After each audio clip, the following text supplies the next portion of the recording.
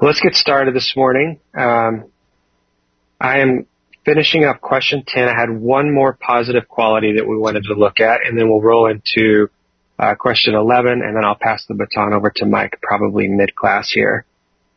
Question 10, just to review real quick, says, list the 6 positive qualities he must have and explain each. We're talking about the elder or the overseer here. And so I'm going to read, if you want to follow along with me in the Bible, Titus 1, 7 through 9. We're just going to reread this portion of the scripture that we've been covering, and we'll pick up with the 6th positive quality here. So in Titus 1, 7 through 9, for the overseer must be above reproach as God's steward, not self-willed, not quick-tempered, not addicted to wine, not pugnacious, not fond of sordid gain, but hospitable, loving, and this is where those positive starts, hospitable, loving, what is good, sensible, just, devout, self-controlled. We'll cover that today. And then also verse 9, holding fast the faithful word, which is in accordance with the teaching, so that he will be able to both to exhort in sound doctrine and to refute those who contradict. So we're finishing up this passage on qualifications for the elder, and we're looking at the positive qualities. Number 6 was self-controlled. And so,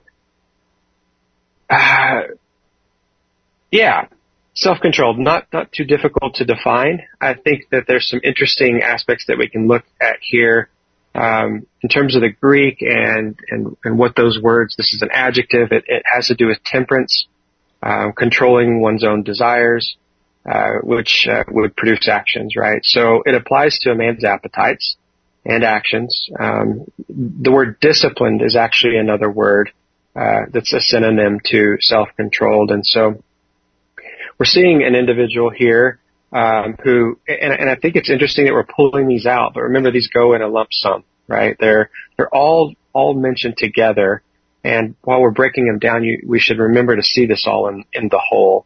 And, when you think about hospitable, loving what is good, sensible, just, devout, self-control, it's like such a tall list, for this role of church leadership.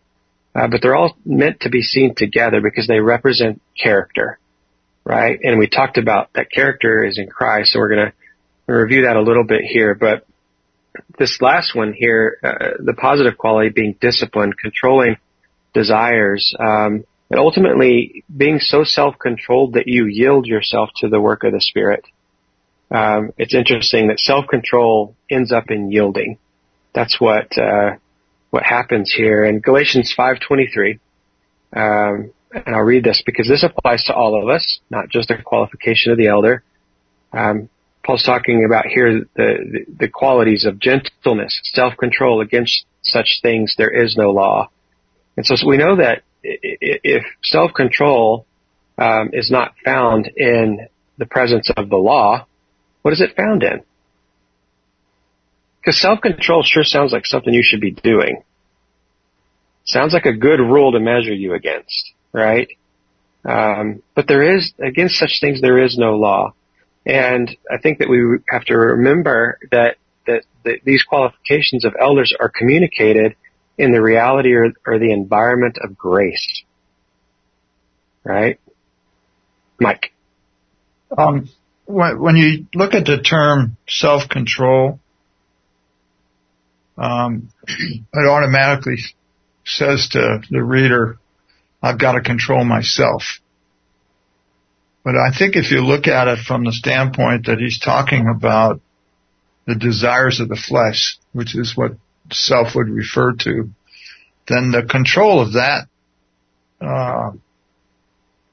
desire is recognizing the principles of the cross of Christ, co-crucifixion.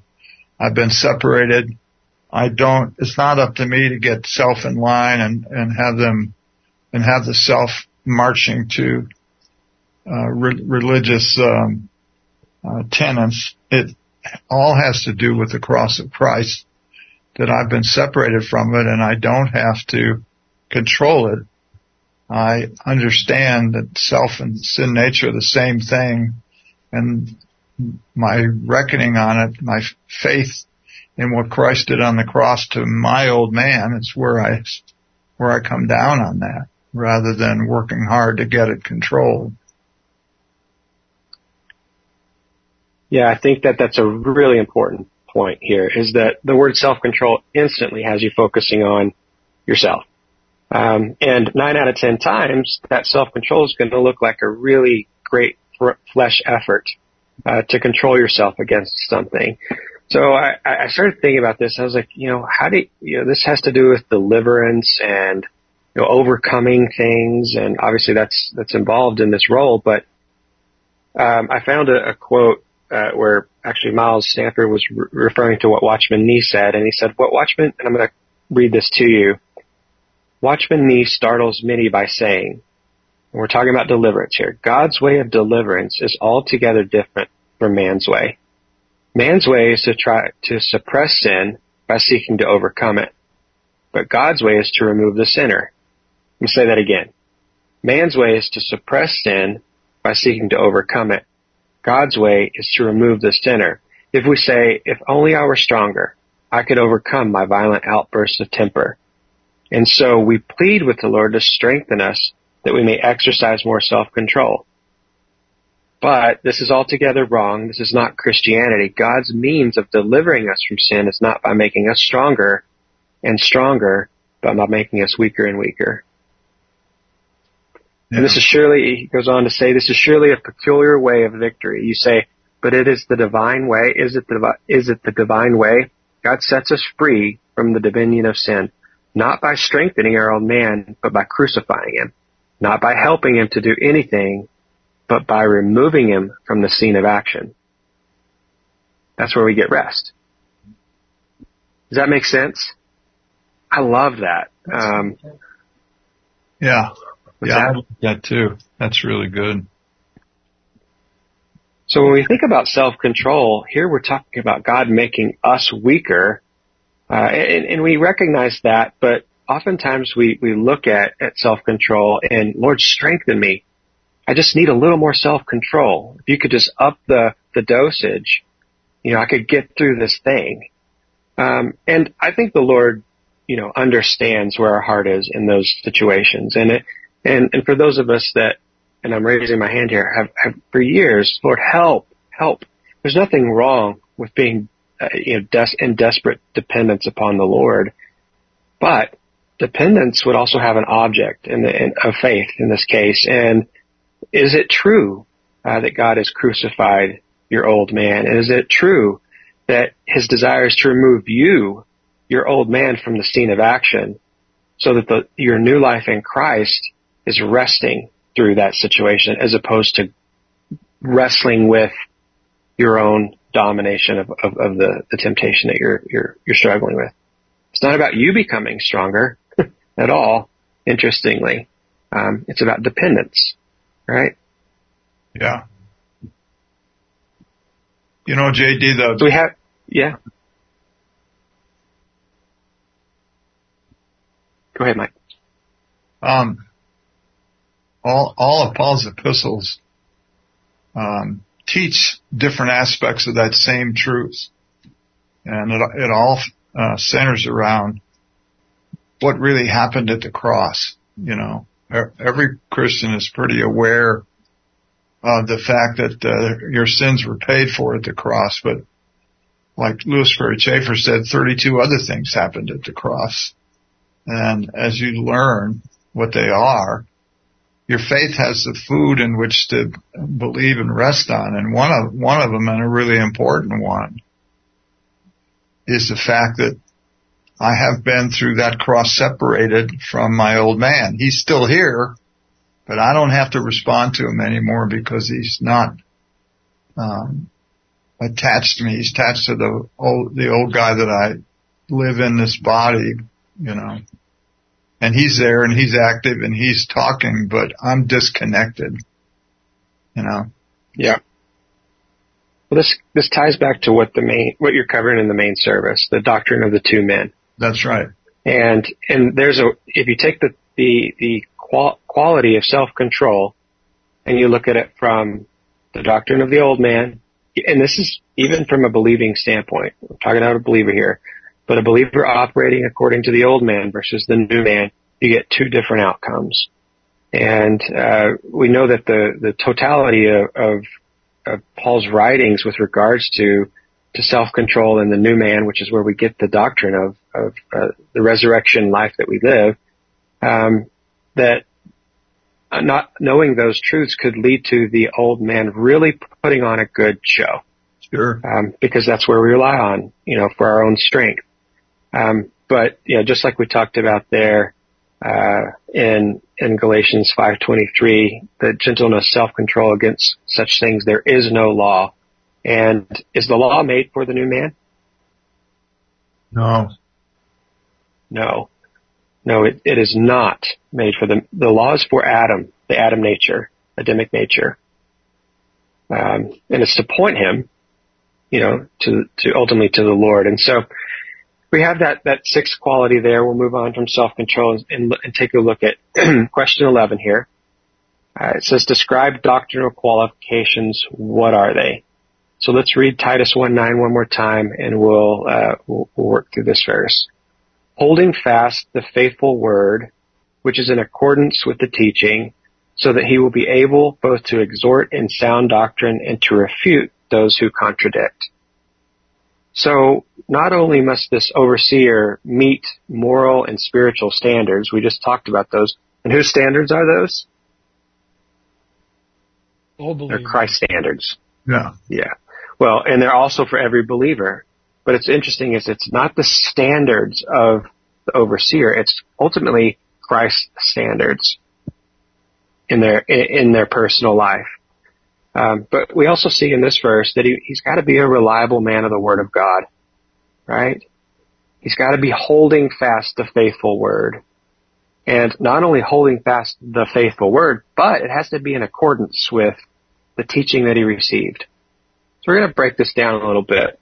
But before I do, maybe I'll just kind of put this out to the class. What does holding fast the faithful word mean?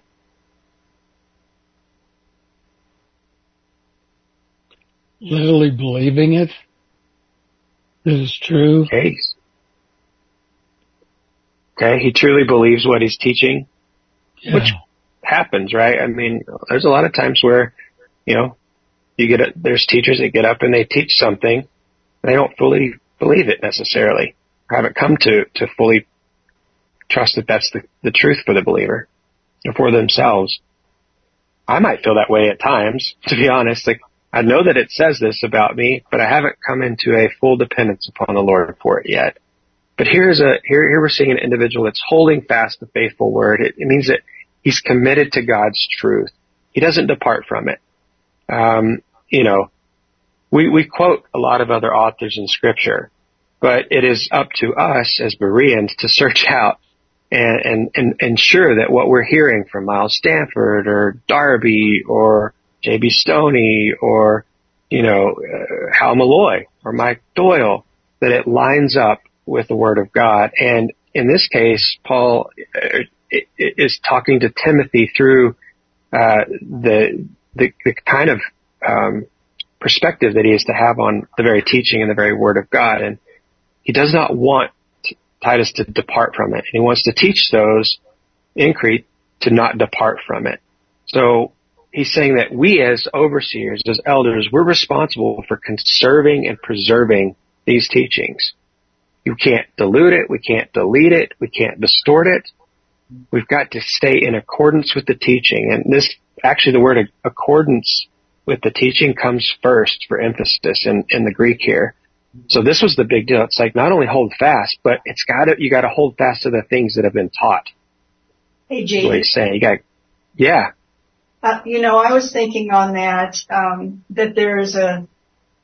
there's a transference from the Word to the Word being Christ. It's a movement to a relationship with Christ rather than just holding the words and being perfectly correct about the words. I think you're right. Yep. Yeah, I think that when we get to this next piece, the able to exhort in sound doctrine, I'm going to talk about the sound doctrine as a person, which I think is what you're talking about here. Yeah. It's really good. Yeah, I think that one of the things that Titus needed to understand was this conserving the truth.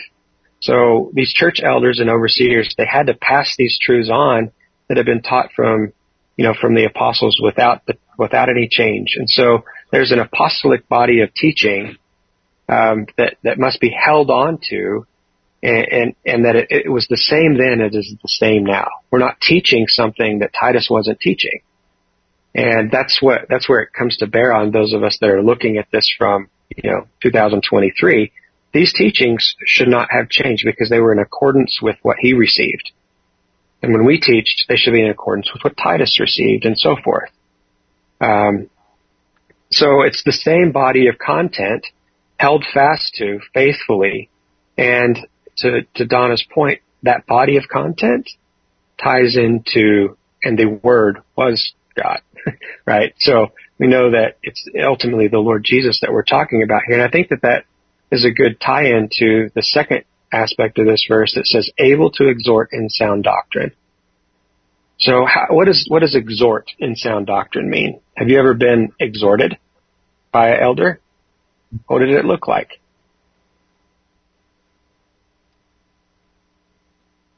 What it looks like, I think Hal Malloy used to, he had a simple method, when people would come to him with questions or anxiety revolving around maybe a doctrine.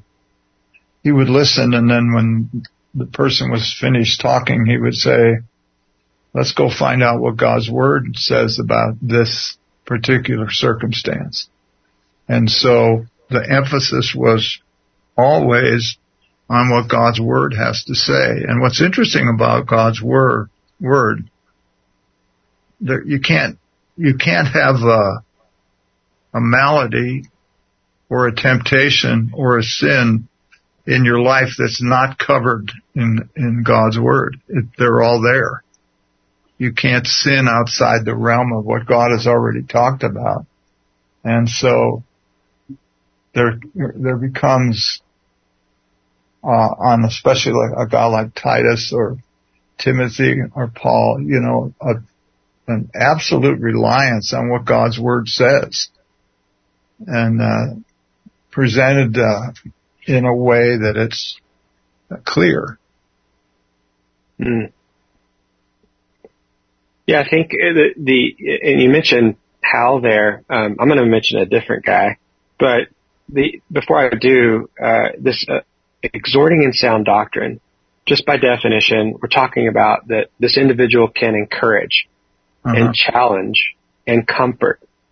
And, I didn't know Hal, but I know this other guy, not to toot your horn, Mike, but, when we come to you as an elder, do we get encouragement? Do we get challenged? Do we get comforted in the Scripture? Do you point us back to the Scripture? And so, for me, I have a different name that comes to mind when I teach this or when I think about this, and it has to do with you. But the point is that you do not spend time, in this person, the overseer, is quickly moving to the Word of God because he knows that that's where you're going to get spiritual growth. Not from breaking down your malady, so to speak. Not from breaking down every cause of every issue that might be happening, but he knows the Word of God in such a way to encourage, to challenge, and to comfort.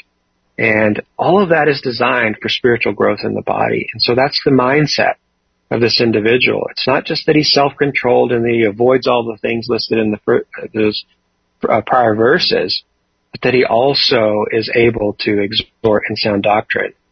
I love this quote from Stanford. He says, "No doubt sound doctrine is immensely important." And Don, I think this is tying into exactly what you're saying. It's very important. Every faithful servant of God will feel himself imperatively called upon to hold fast the form of sound words.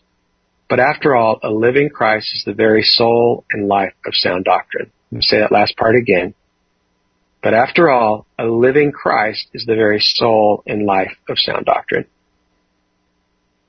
I know that, having been involved in seminary level courses at one point in time in my life, And it was a seminary that held to sound doctrine. Sound doctrine was very, very important. But as I came to learn more and more in my Christian walk what sound doctrine truly meant, it wasn't just that I had a great systematic theology. It wasn't that I just had an awesome apologetical approach to defending the faith. It wasn't just that, etc. It was about a living Christ at the very life and soul of sound doctrine. Mm-hmm. That's what sound doctrine has become. It's a person. But that person and his qualities and who we are in him have not changed from the moment that Titus received it from Paul to the point that we are receiving it today.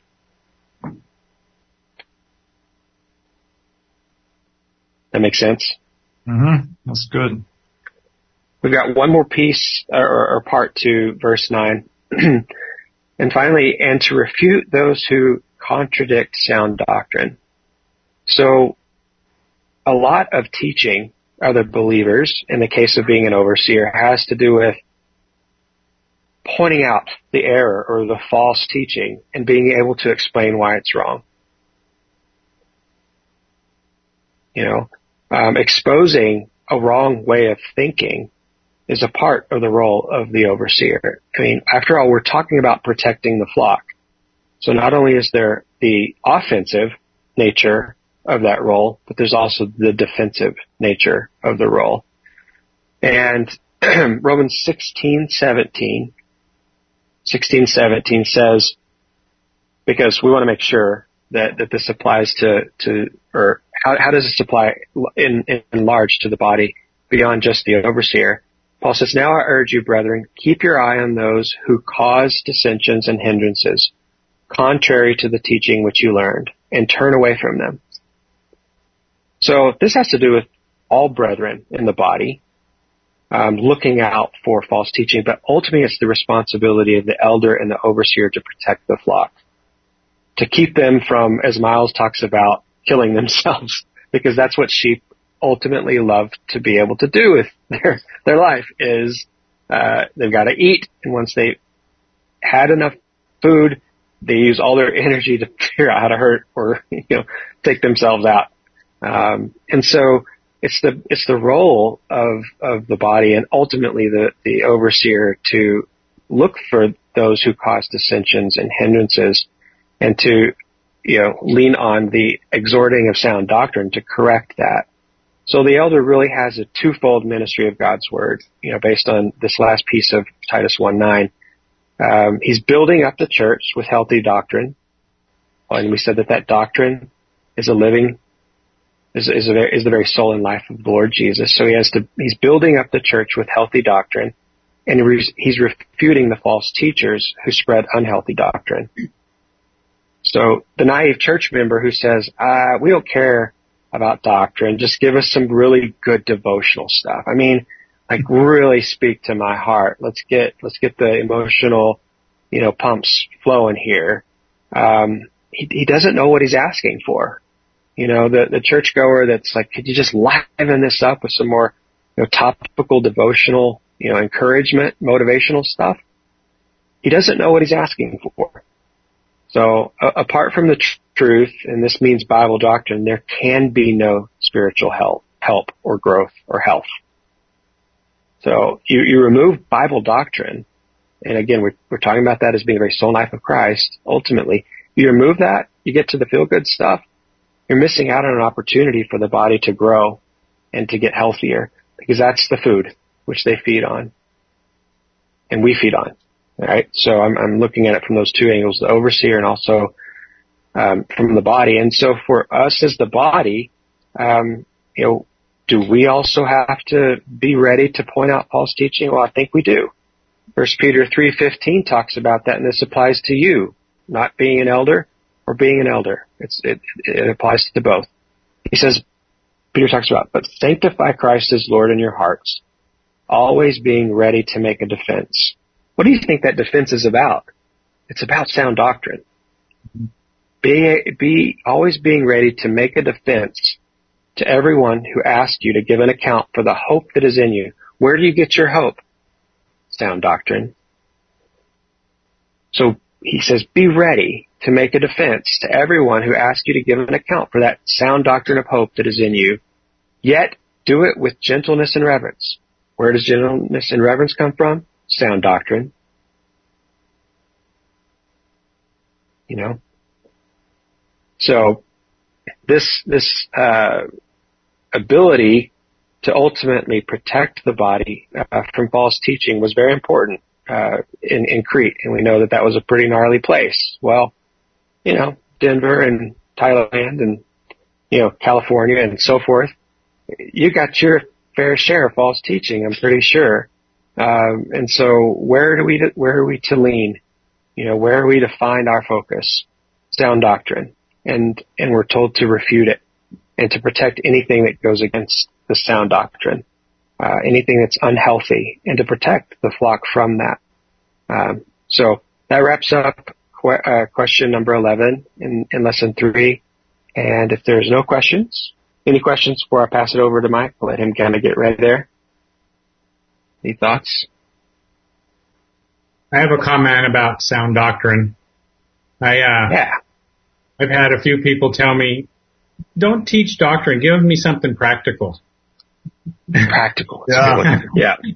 And I'm like, there is nothing more practical than the truth and what you've been sharing. You know, it all comes from fellowship with Christ as well. I mean, we read the word, but we're having fellowship with Christ, and it's his life in us that produces it. But when they say, we don't want, you know, you mentioned, you know, something that makes the emotions or, you know, that makes you feel good. And there's nothing that makes me feel more good than sound doctrine, than knowing what he's done, what he's promised, and what he's going to do. And this next semester, I will teach 1 Timothy and Titus. Not right at the start, but that's one of the things that New Tribes emphasizes is on elders. And really sad to say here in many of the churches in Thailand, they pick the elders first and then teach them what their responsibilities are and what they're supposed to know and how they're supposed to act. And it's like, don't put them in that position till you've taught them what to do. Yeah. Yeah, I think that, well, I'll let Mike kind of continue to cover that in this next section here, but I like the way you put it, practical. Give me something practical. You know, it's funny because if you were to say, well, is the fruit of the Spirit practical? That's a good question. Is the fruit of the Spirit practical? Yeah, well, absolutely. These are all the things that I want to exemplify in my Christian life. How do you get there? Yeah. You know, how do I make that fruit of the Spirit practical for you without talking to you about who the fruit of the Spirit is? Right. And that all includes sound doctrine. So, it's like, and what's really being said, the underlying tone there, if I can say this, is that when somebody's looking for practical truth, they're looking for law. Yeah. Give me something to measure myself against so that I can get out there and find out if I'm measuring up. Unfortunately, that ends up becoming something that really appeals to the old man. Mm-hmm. You know, whereas if I'm pointing you to the hope that I have, the hope that is in me, in the case of 1 Peter there, if I'm giving an account for the hope that is in me, is sound doctrine just some rote teaching that's in me? Is it just knowledge, or is it the person of the Lord Jesus? So what can be more practical than the life of the Lord Jesus? That's how you get anything done by faith. You know, it's the object of your entire faith. So anyway, I'll stop there, Mike. You want to pick up here? Thanks, Hal, for that thought. I think that's very accurate to what I hear a lot too. Give me practical. If that's all right with you, I'm just going to stay seated here. Cool. Go up. Yeah. Okay.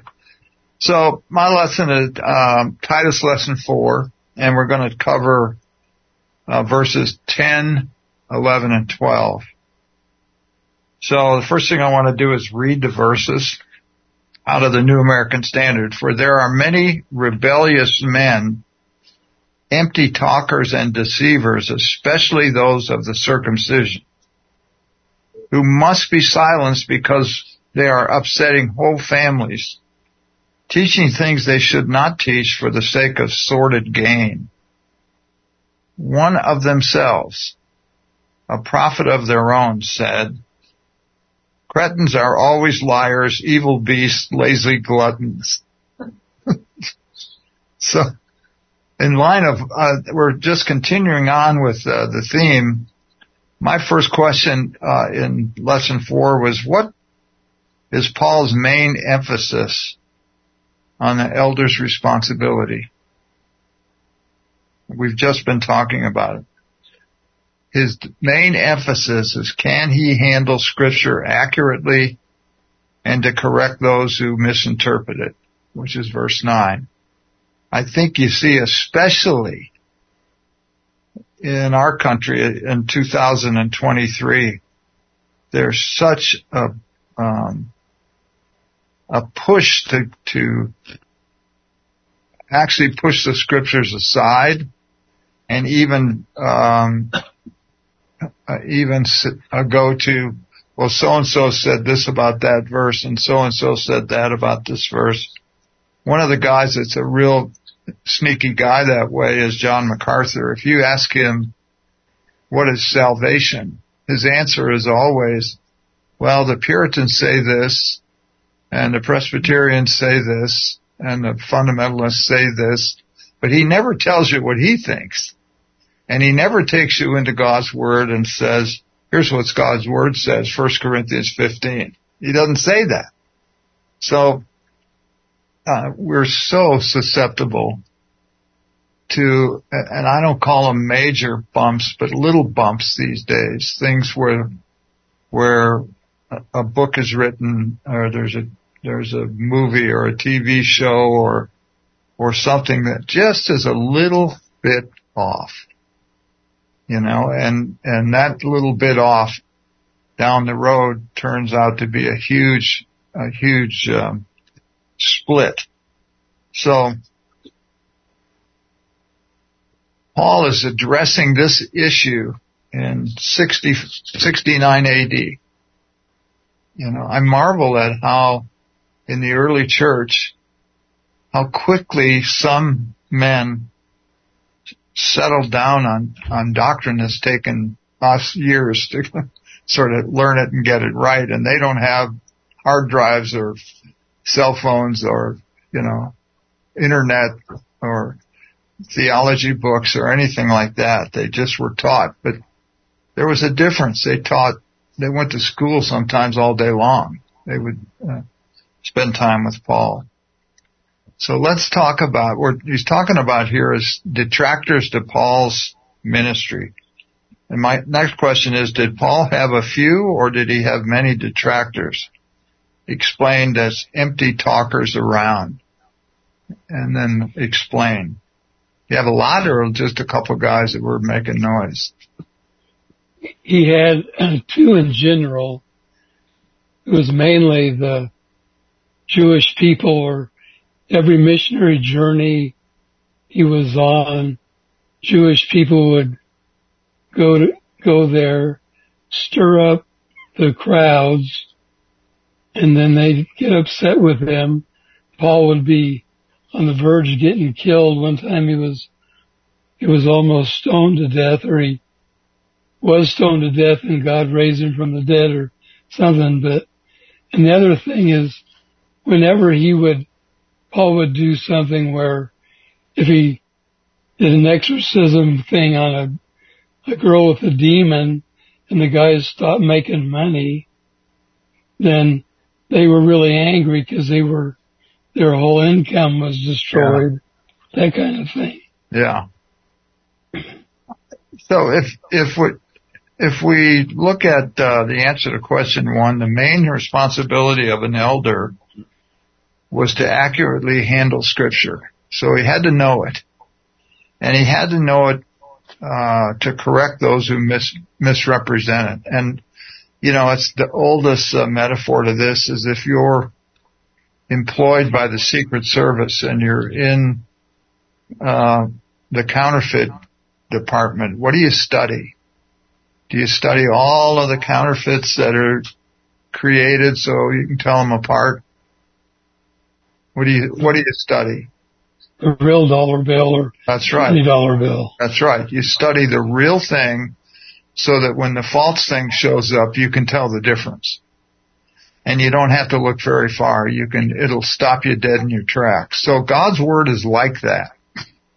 It is, if an elder's responsibility before God is to detect false teaching, then he's got to know the real thing.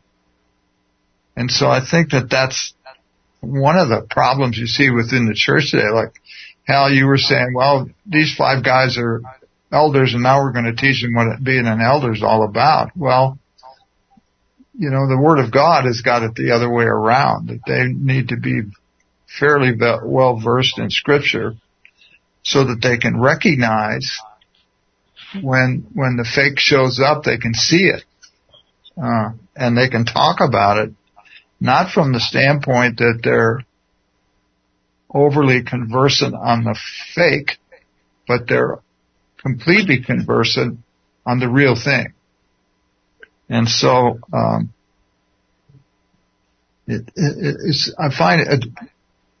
I think Christianity today in our country is loaded with people like this. And they're all pretty much high profile. All you have to do is turn on the Christian channels and watch those guys, you know, pitch their wares, and that's what they do. And they would be under the heading that Paul uses in verse 1 as empty talkers, deceivers, and especially those of the circumcision. What's an empty talker? What does he mean by empty talker? You know, we have the phrase, well, that guy doesn't know what he's talking about. An empty talker is one who's devoid of the truth, and what he teaches is useless and it's vain. And like J.D. was pointing out, what he does teach is, it's like the whole study of psychology. What do you think psychology is the study of? Come on. Man. It's the study of the old man. It's the study of the sin nature. It's the study of why the sin nature in a man does what it does. And I remember Hal Malloy was doing a bike tour in France, and one of the guys in the group was a psychiatrist, and they were riding one day and they went to Normandy. And I've never been to Normandy, so I don't know, but I guess you come up over a road and you look down over the beaches and it's a huge cemetery of all the men that died there. And this guy said, look what God did here. And Hal said, God didn't do this, man did this. You know? So the point is that we think, or we're taught to think, in secular education, that when it's something horrible, it must be God who's doing it. Or if it's something beyond our scope of really grasping it, it must be God who's doing it, when in fact it's man who does it. You know?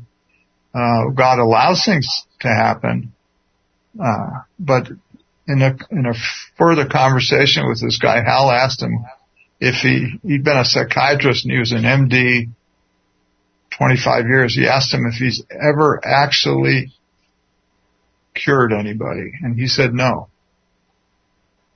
What we try to do is, settle them down. So, settle them down, be comfortable with the sin nature. I love it. So that's what you get today. You see empty talkers. You see these guys that are deceivers, and the first thing about them is that they're not subject to God's Word. You know, my wife and I were driving around yesterday and we were chatting a little bit about the difference between a highly educated person who has tremendous scholarly insights and a brain full of untold amount of information and pick the field. And then you have the guy standing next to him who isn't very well educated but knows God's Word. Which one of those guys would you rather have a relationship with a guy that knows God's Word? It's simple, because the wisdom in God's Word makes man, Romans 1 says that thinking themselves to be, smart, they became fools. And that's the problem with the sin nature. The more you put time and effort you put into trying to teach the sin nature to cope with the other sin natures, the less dependent you are on God. And that's the way these empty talkers, for Paul to call them empty talkers is a great term, because it shows that their empty talk is the fruit of their own rebellion. You see that? Romans 1 is a terrific study of what happens to a human being who as God reveals to him who God is, and that he's sovereign, and their response is that they won't have him. They won't have him in their thought process. And so what does he do? He turns them over to themselves. That's an awful thing. We think it's great. The world thinks it's great, but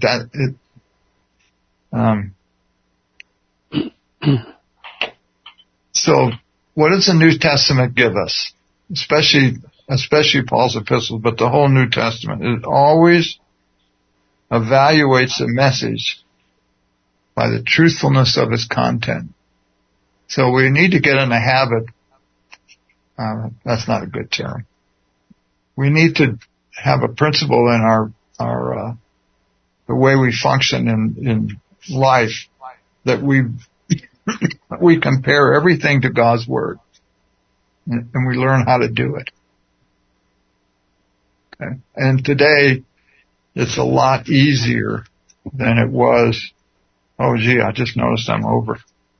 Today it's a lot easier with all of the tools that we have than it would have been in the early church. Or marvel at the Plymouth Brethren, how much information that they produced in their lifetime, and they were up at night or up during the day or whenever with a candle and an ink pen. Mm-hmm. All right. So we'll pick up with question 3 next week. Any questions? All right, let's close. Dear Father, how we thank you. We thank you really for your Word, and we thank you for men down through the years and centuries that were able to teach it, explain it, with dependence on the Spirit of God, so that through this process we would become more and more intimate with the Lord Jesus Christ. And we pray in His precious name. Amen.